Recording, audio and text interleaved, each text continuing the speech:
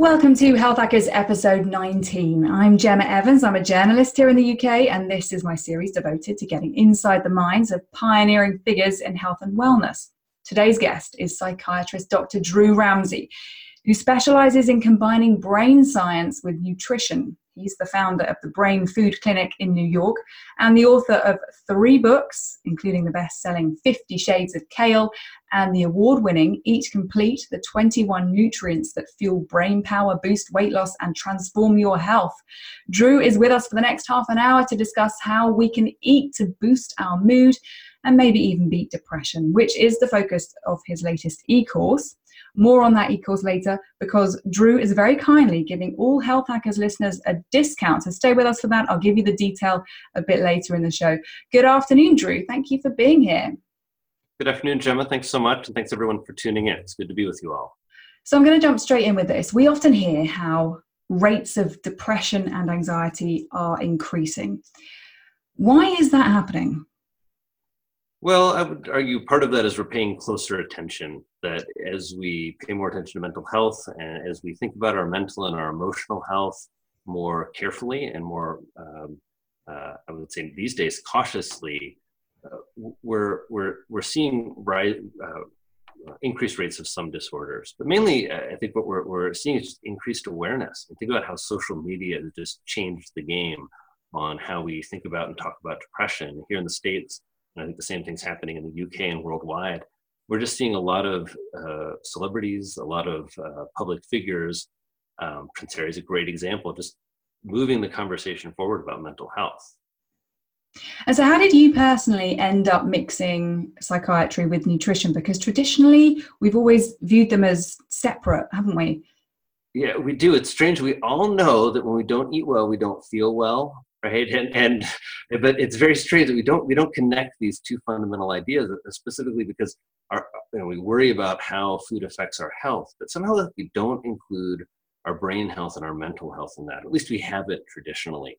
I got interested in it probably just out of my personal health. When I was in medical school, I was a low-fat vegetarian. I've always really been interested in food and health, and I'm from a farm, and so I grow some food and. I've always really enjoyed that. And in my residency back in, this was 2000 when I moved to New York, the data about the omega-3 fats and how those were at least involved in the pathophysiology of depression, that was just starting to evolve. And so I got interested in those fats, and then I got interested in, well, where do they come from? And at that point I didn't eat fish. And I realized, well, if I really want to eat for brain health, I've got to learn to eat seafood. And that really began a whole sort of academic quest to understand more around how food's related to mental health, and then started talking to patients about that. And when you begin to ask patients about their food when you're a physician, it's a really fun and interesting conversation. It changes things in the clinical room. What would you say are the food pillars for a healthy mind and mood? Because you mentioned the omega-3 fats there that you can get from fish. What else? Yeah. So in our clinic and in the e-course, and in really my work with patients, what we hope to do is have people shift how they think about food. We really want to engage individuals as an eater and change the dialogue to a positive dialogue. No more of this fear-faced, cholesterol, fat-fearing, calorie-fearing conversation. We have conversations about joyfulness. And the idea is to increase certain food categories that we know are most tied to mental health. So leafy greens, for example. My book, 50 Shades of Kale, it sounds like a sexy joke. And the goal of that book was to really capitalize on the excitement people were having around certain things and tie that to healthy eating and tie healthy eating to brain health.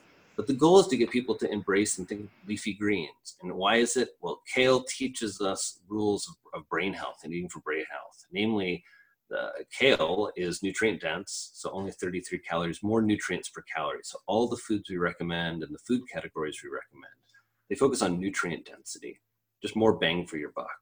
We focus on rainbow vegetables, so this is just getting more colors in your diet. And then looking at certainly things like seafood, it's a top category. Some foods that are surprising to folks, like nuts and beans. And then for a lot of people, just helping them focus on the foods that are bad for their mood. And the dietary habits and patterns they're in that are really working against them. You mentioned the fats there, how important it is to have some healthy fats, because we've been told for so long to eat a low fat diet, haven't we? Do those people, do any of those people saying that, did they seem happy to you? They don't seem like happy people to me saying that. Do they seem joyful at the meal? Like, whoa, I can't wait to have dinner with that low fat guru. Yeah, well, I know that now, things are beginning to change. There's pressure from experts and scientists, but remind us or explain, what is the problem with avoiding fat? Like, what will that do to our brain if we're on this super low fat diet? Right. So first, let's just state one thing. Your brain is mainly made of fats, and they're really specialized, very long-chained fats, the omega-3 fats, and then certain fats like the monounsaturated fats in olive oil. Everyone agrees are really, really healthy. Every nutritionist and doctor on the planet is into things like olive oil. And avocado, the fats in an avocado or the fats in nuts are really, really healthy monounsaturated fats. And your brain does better when it has more of these fats. So if you don't eat a fatty diet, first of all, you don't absorb nutrients your brain needs. And I think that's a part that people often miss. When you eat a tomato and you don't put fat on it, you don't absorb lycopene. Lycopene is what we call antioxidants in plants, and they're much more than antioxidants. We can talk about that later. But you absorb fewer of those. You absorb fewer of the nutrients in plants that create vitamin A. Vitamin A is a really fundamental neurotransmitter and set of molecular signals in the brain. And so avoiding fats means, first of all, you're just getting less good stuff from your food. And then the body just you don't function as well without these fats. And we know that brain cells specifically function better and just do a better job and are healthier when they have a higher concentration or more omega-3 fats, long-chain omega-3 fats. Do you think that a low-fat diet contributes to depression and anxiety? Well, sure. A low-fat diet by nature is a high-carbohydrate diet. And so, yeah, if you want to talk about the traditional dietary pattern that looks like in the data, so this isn't just my opinion. This is if you look at the data, epidemiological data, looking at dietary pattern of populations and their incidence of depression. When you stratify a population's diet by looking at lower fat, higher carbohydrate diets that often oddly have a fair amount of processed foods and meats in them, but low fat meats, right? Lots of like skinless, boneless chicken breast. So lots of proteins, lots of carbs, not a lot of fats. That is a modern diet, and those diets have a much higher incidence or risk of depression. When you look at more traditional diets that tend to have more fat, you get a decreased risk of depression in those populations. Talking about like 40 to 50% decreased risk. Wow, massive decrease there. 40 to 50%. I didn't know that. You mentioned the high carbohydrate diet. Let's talk a little bit about sugar, because personally, when I was a teenager, about 14, 15, I had really bad anxiety, and a nutritionist advised me to quit sugar because I think somehow we identified this pattern that whenever I had swings of high and then low blood glucose, I'd get a bit nervous. And actually, my mum ended up taking me to a hypnotherapist, and this is like back in the 90s, and to quit sugar. And I think it worked because I don't believe I've eaten any kind of sweets since about 1998. But anyway, I think quitting simple sugars and eating a better diet all round really help with the anxiety. So how do you advise your patients in general when it comes to sugar? Do you tell them to quit it all, or do you just tell them to kind of taper it off a bit? Well, so I think about what your story is a great story of, first of all, you linked, what we think sounds strange that your anxiety was linked to your diet, but it isn't, in the sense that your body, anxiety often is about cues and physical cues, and everyone knows that. When we get hungry, are you in like a calm, good, happy state? Like, no, you're anxious. Your brain's like, I need to be fed soon. So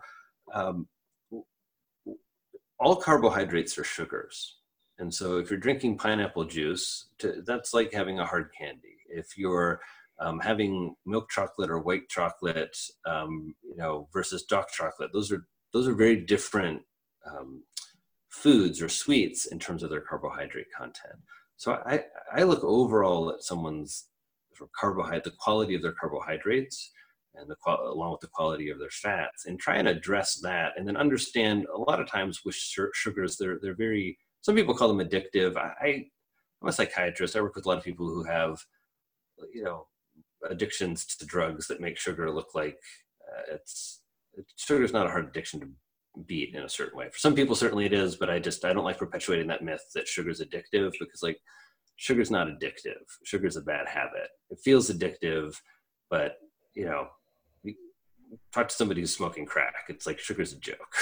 You can get out of a sugar addiction pretty fast. So anyway, but it is a habit forming, very, very exciting, very delicious thing that we love. And so what we try and do is find ways, again, for people to have joyfulness around sugar. Because what happens a lot of times is people, it's their quote unquote cheat food. And so the only time you're enjoying your dessert, you're cheating. Well, I never wanted to be a cheater. I'm not going to raise my kids to be a cheater. I'm not going to advise my patients that they should get pleasure by cheating. That never made sense to me. And so what we try to do is really work to decrease the that signal of real, like that sugar satiation signal, by slowing it down a little bit, by helping people work on their mindfulness in eating, that you can have a really delicious, awesome experience with a piece of dark chocolate if you sit down and think about it for a little while. You can also gobble down a bar of dark chocolate. And so that's really about taking mindfulness from being a meaningless wellness term and into an active practice of really centering down with the food. I don't eat a lot of sugar either, and weird things start to taste sweet. Like I don't have sugar in my coffee anymore because cream, it tastes sweet to me. It's got this, because it has natural sweetness to it. Yeah. Although I do remember though in my 20s when I was eating this healthy diet and I was balancing my blood glucose levels as well as I could, I did experience a couple of anxiety relapses. So I sometimes wonder if there was something else I could have been doing with my diet. Do you have any other tips for people who want to eat to beat anxiety? I guess good fats is going to be one. And your good fats is going to be one. You're going to say kale?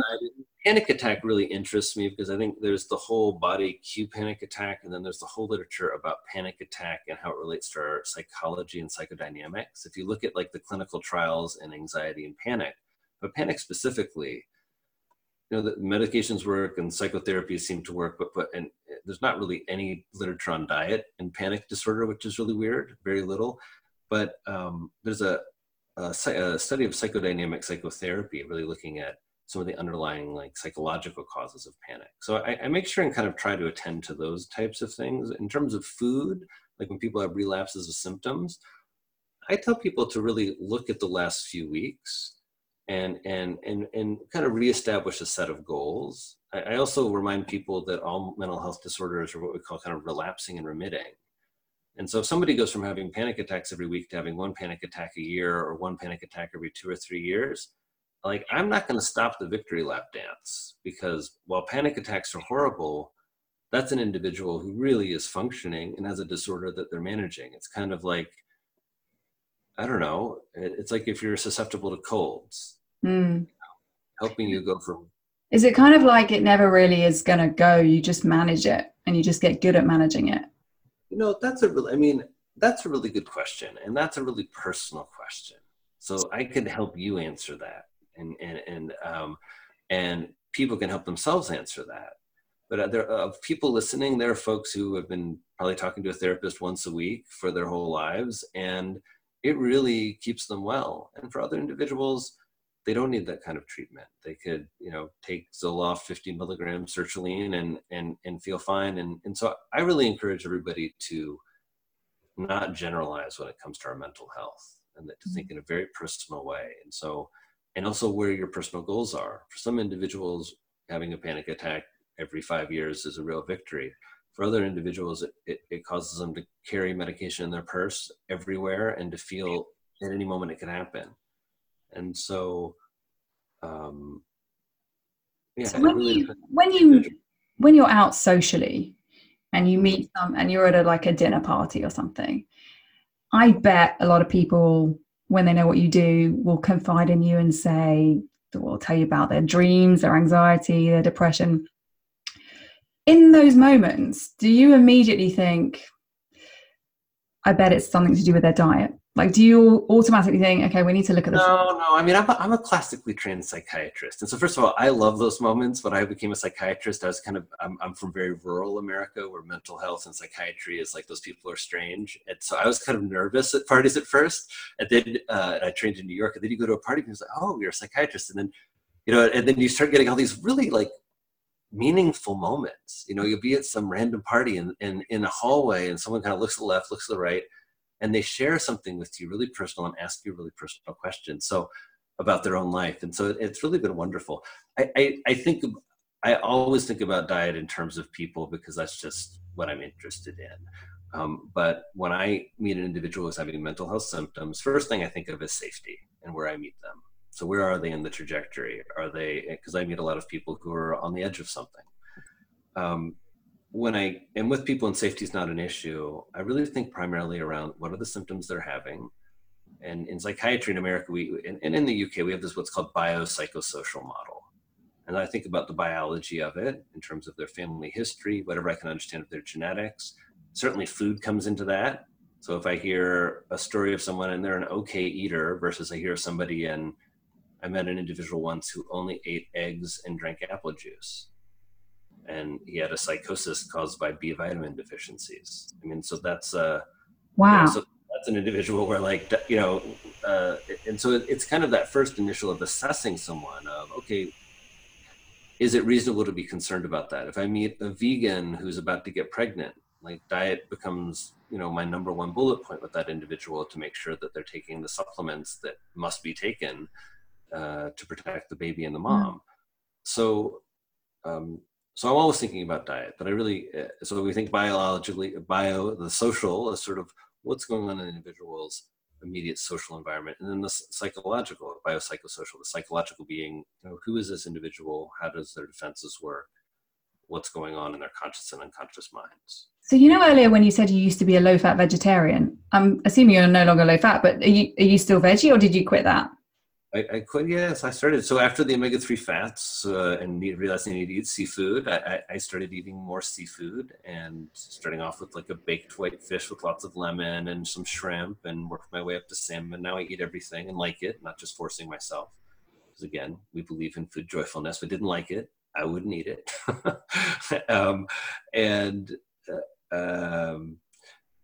You mentioned also the psychosis triggered by vitamin B deficiency. Yeah, I mean, so psychosis can be triggered by a few things. Yeah, tell us, because I want to know. I want to know what deficiencies could cause that. Certainly causes it.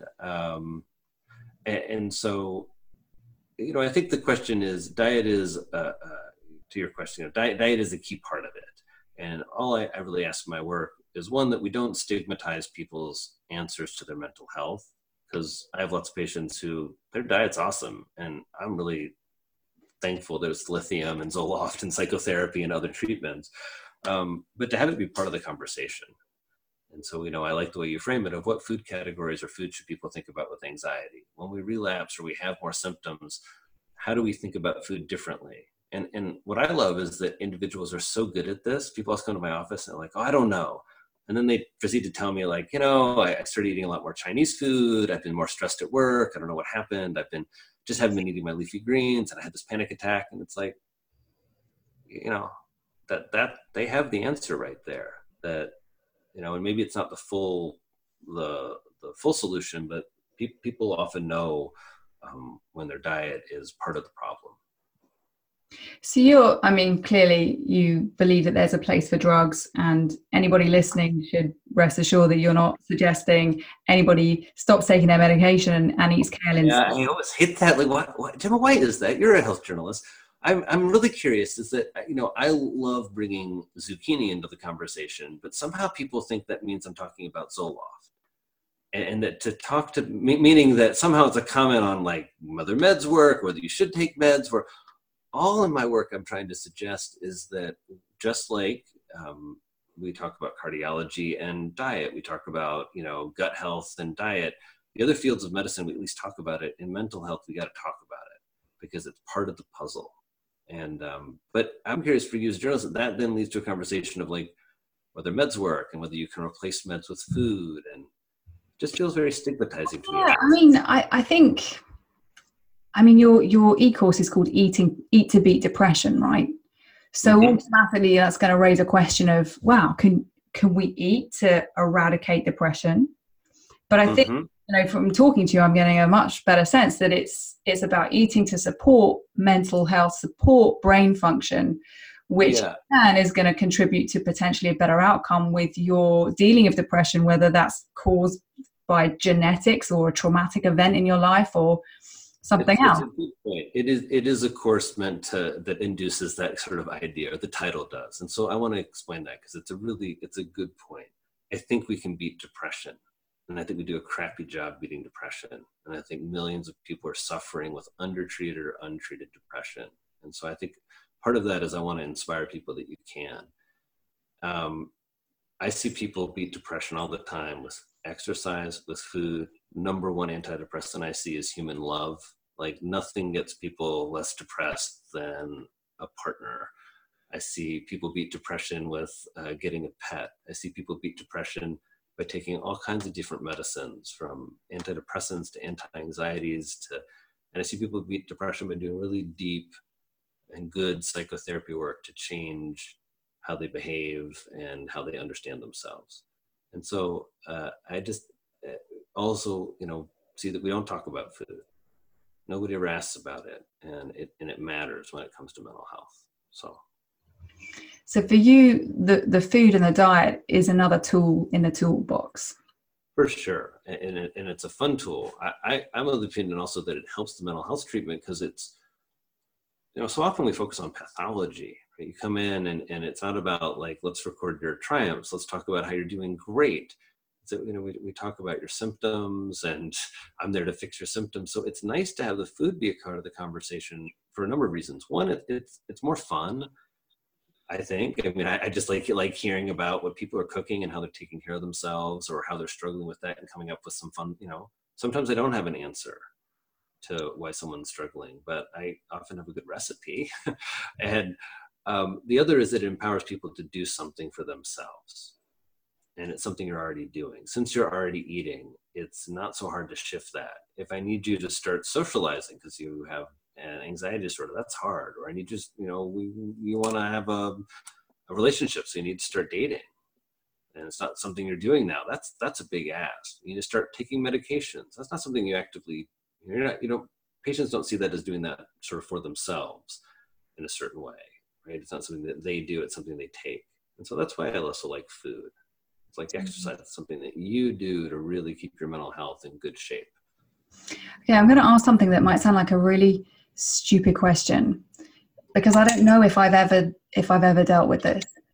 How do you know if you're depressed? Well, that's a really good question. I mean, again, I think it's a really individual response, and I think it varies between men and women. I work with a lot of men, and so we talk about depression being something that's sad and tearful and sensitive and feeling suicidal, those kind of things. Like some men, that's not what it looks like. It looks like, I was talking to a man today and I saw, I think you're a little depressed. He's like, I'm not depressed. And then he said, I think I really am. But it doesn't feel to him like sad. It feels to him like he gets disorganized and isolated, and he stops reaching out, he stops having fun, he kind of forgets why life's worth living. And so I look at function. I encourage people to look at function in terms of, if you look at all diagnostic criteria in mental health, we look at work and love, occupational and social functioning. Are you engaged in meaningful work? You don't have to love every minute of your job, but something that you feel attached to or satisfied with. And that's really variable for people in terms of what that is. And are you engaged socially in a way that's fulfilling to you?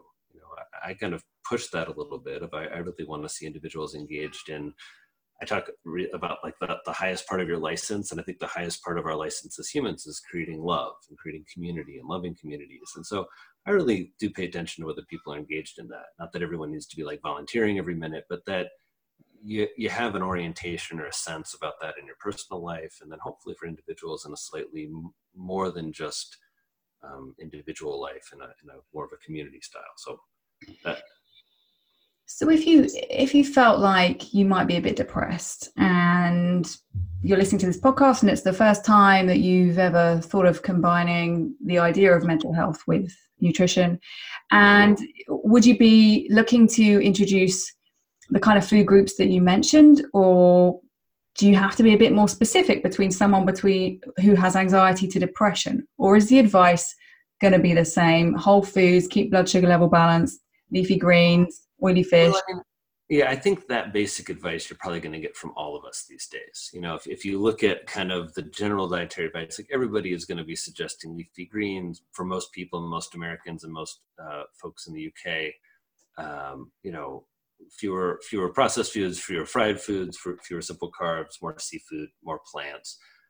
I think that where the specificity comes in is in somebody's sort of dietary pattern, and then some of the psychology of their eating in terms of what foods they like, what foods they. Oh, hi, sweetheart. That was a little boy who liked to get a little bit of daddy. Sorry. Oh, you've had a visitor. So wondering who's daddy talking to? That funny voice coming out. Sorry, Jim. I wasn't talking to you. I was got a little kiss on the leg of little visitor stuck up.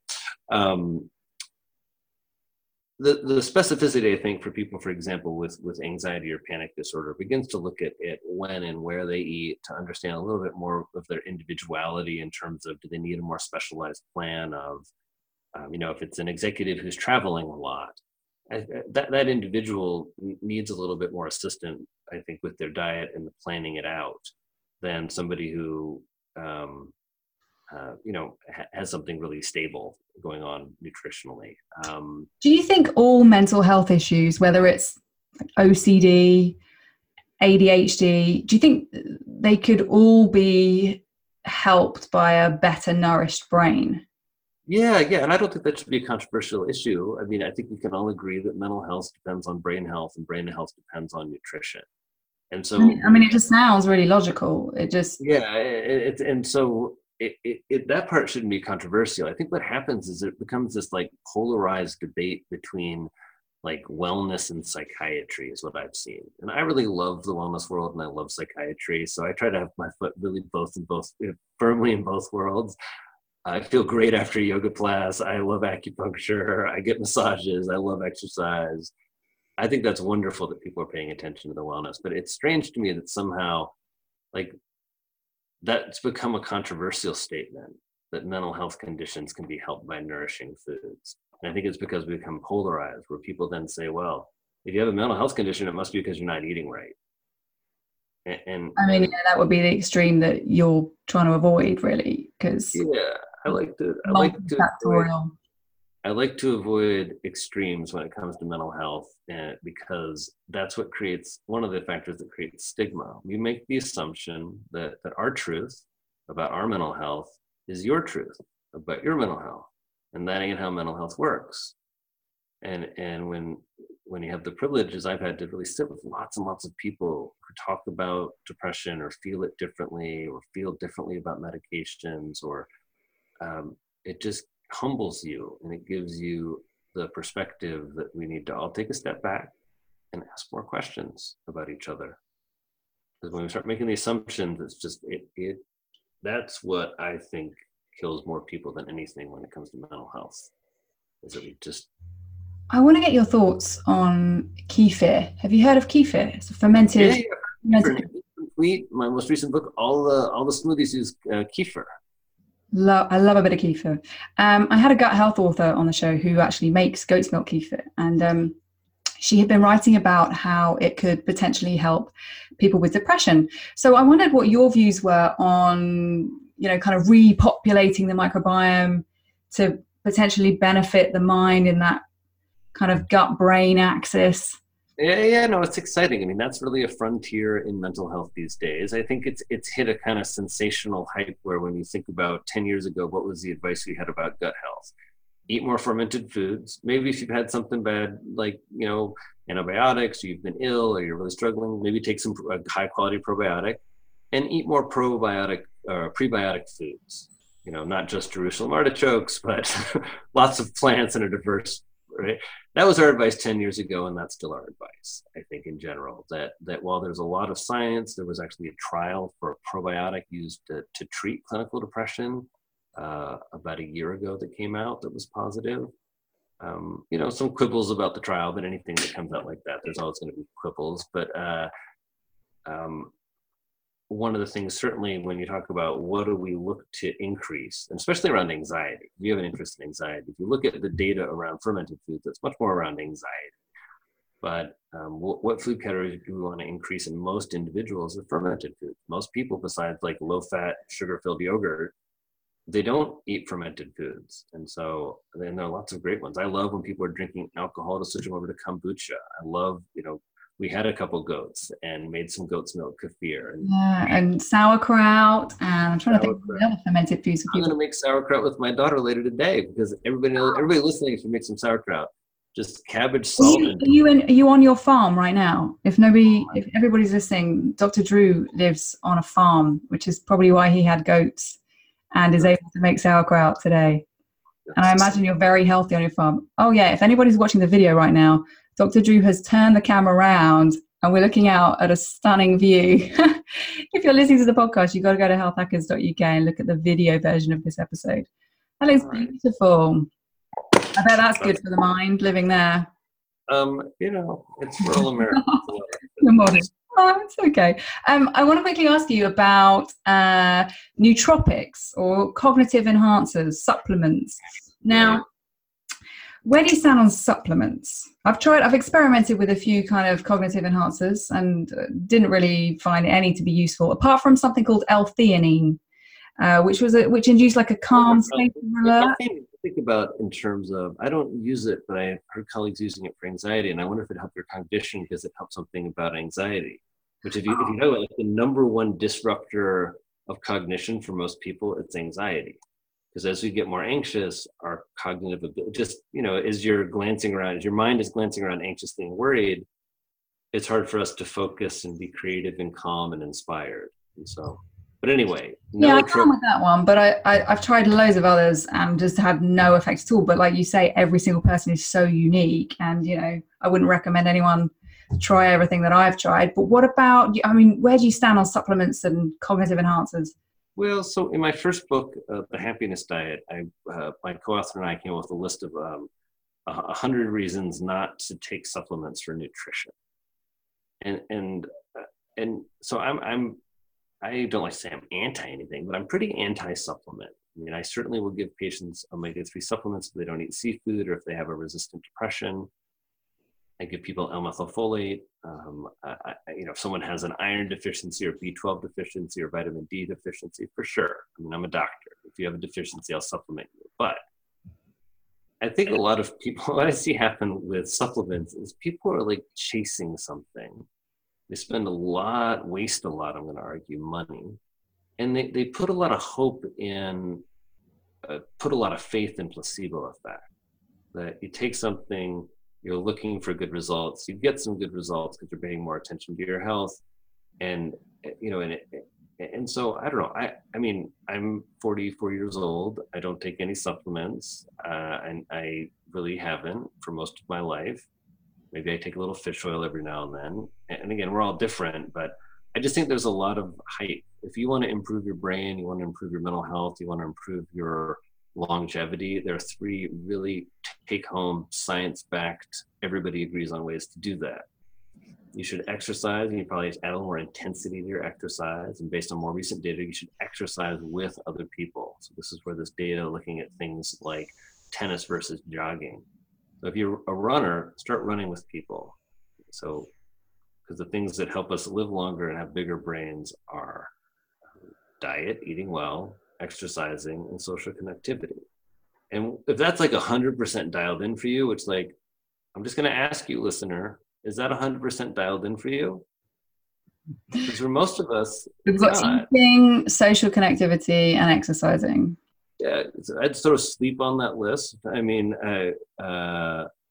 You in the UK have Dr. Chatterjee, who talks about those 4 pillars of health. But there's something about when I see people chasing nootropics and supplements, and I guess I put people on a lot of nootropics because I treat people with stimulants. And so I have a lot of experience giving people a substance that improves their cognitive functioning.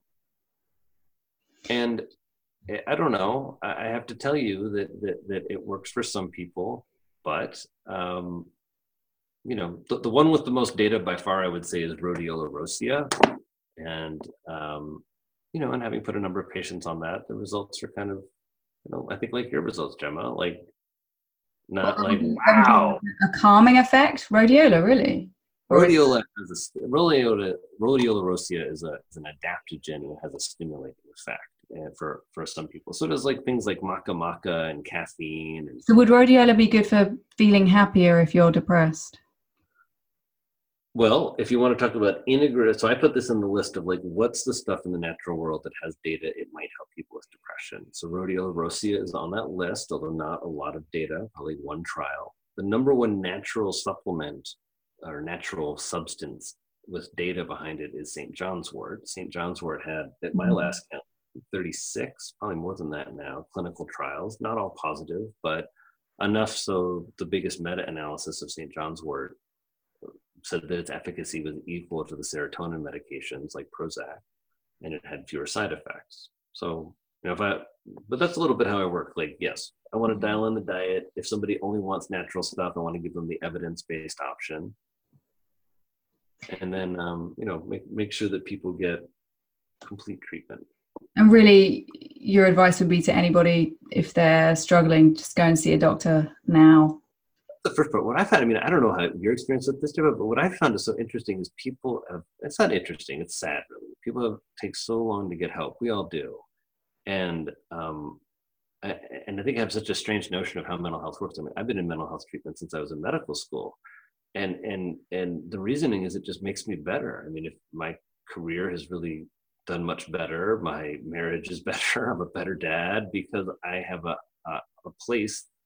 And it doesn't have to be a therapist, mine is, but I have a place to sit and think about myself, reflect on myself, hold myself accountable every week.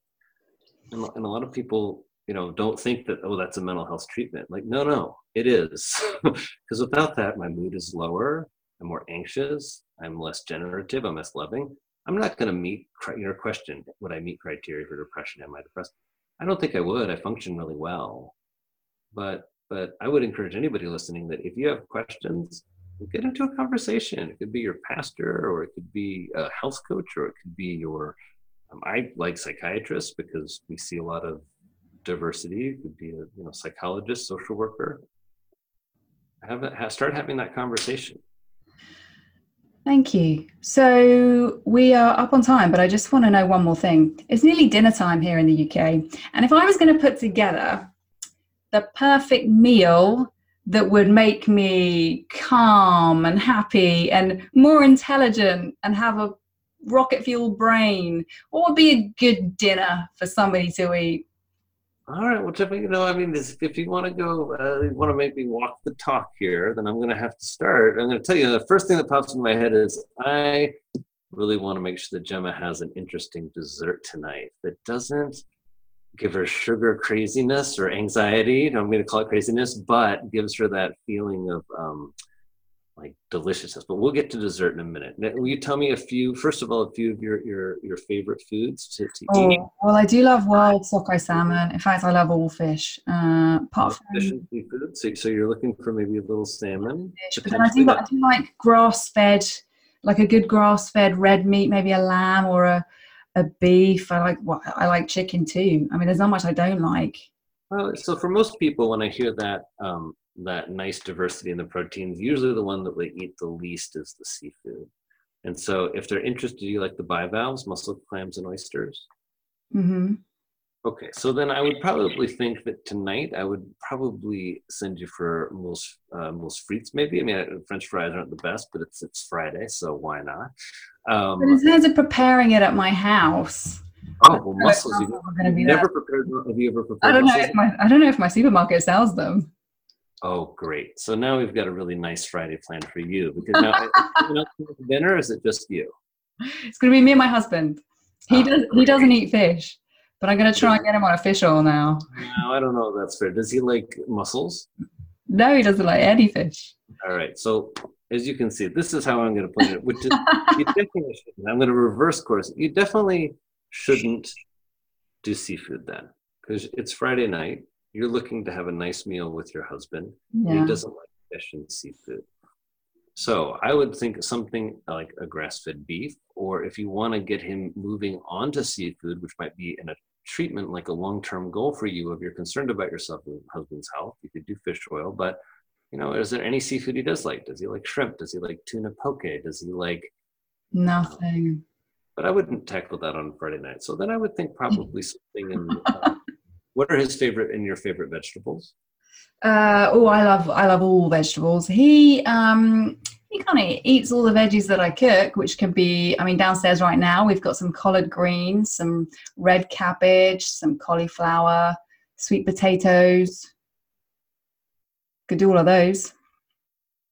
Yeah, I think I'd probably, I like to do a mashed cauliflower with a little turmeric and have that go with a nice little grass-fed steak if you have it. And then I'd probably do like the red, I think you said red cabbage. I think I'd like probably soften that up a little bit with just like a little bit of olive oil and whatever kind of herb or spices you like that's simple. And I like to kind of pan sear it as like a little kind of warm cabbage salad. And then I'd probably do one of the other vegetables, probably not the sweet potato, but to get another color on that plate, or maybe just do like a simple, like a little simple green side salad. Mm-hmm. So would you leave the carb out, the carbohydrate there? I guess you got the carbs on the plate. You've got those that mashed cauliflower is your carbohydrate. You're increasing the nutrient density of, instead of having a mashed potato, you're getting more, sort of more B6, more fiber. Okay, well, it sounds like a good meal that everybody can learn from. So we got some good fats there. We got some veggies. And it sounds also that you're wanting just a little bit more of a carb. So I would probably then ask you, like, what do you think? And as you're imagining that meal, I just noticed that there wasn't a kind of a complex carb there. Well, there was the veggies, but there wasn't a kind of traditional carb that you think of for that. But that's okay. What carb do you think? It's funny because I think about that as like that's probably a good point, that maybe once a week there'll be some pasta on that plate. I'm a big fan of like black beans and brown rice meal. Is a very simple, low budget meal. I'm a big fan of like lentils, but in terms of like putting a big carb on that plate, a dinner roll, you won't really see a lot of that in my eating. If you look through, that's fine. That's the same with mine. I've been fairly low carb. I spent 4 years in nutritional ketosis at one point, That's impressive. I keep thinking, Jim, should I do nutritional ketosis? I've been wondering whether I should or not. What do you think? Let's not talk about it now, but it depends what your reasons are. Next time. I'm going to send you my article on healthhackers.uk where I talked all about my 3 or 4 year experience in nutritional ketosis and why I bothered. And I really stuck to it. Like I blood tested every day. I wasn't just like, oh yeah, I'm in ketosis. No, I really was. Okay, Drew, it has been so fascinating to talk to you. We are over time, but before we go, I just want to let everybody know that you have kindly offered a 15% discount to all Health Hackers listeners who want to sign up for your Eat to Beat Depression e-course. Listeners, you've got to check out the show notes to this episode on healthhackers.uk, and then you follow a link. It'll all make sense when you get there. Or follow me on Twitter at Gemma Evans, and I'll tweet the link too. Drew, where can people find you on social media? Hey everybody, I'm at Drew Ramsey MD. I'm on Instagram, where I'm trying to post every day, but I post mostly on Instagram. Facebook is Drew Ramsey MD, and then you can learn more about the course and about my work in our clinic at drewramseymd.com. Brilliant. Thank you, Drew. Thank you, everybody. Thanks so much for listening. I hope this helps you add more lentils, clams, mussels, salmon, leafy greens, almonds, walnuts, cabbage, and other fun stuff like that to your diet to feed your brain. And Gemma, thanks so much for all the work you do spreading out a healthful, evidence-based message. Thank you. Well, if you are listening on iTunes, I would love it if you left me a review and subscribe to Health Hackers, provided you enjoyed the podcast. Until next time, everybody, bye-bye.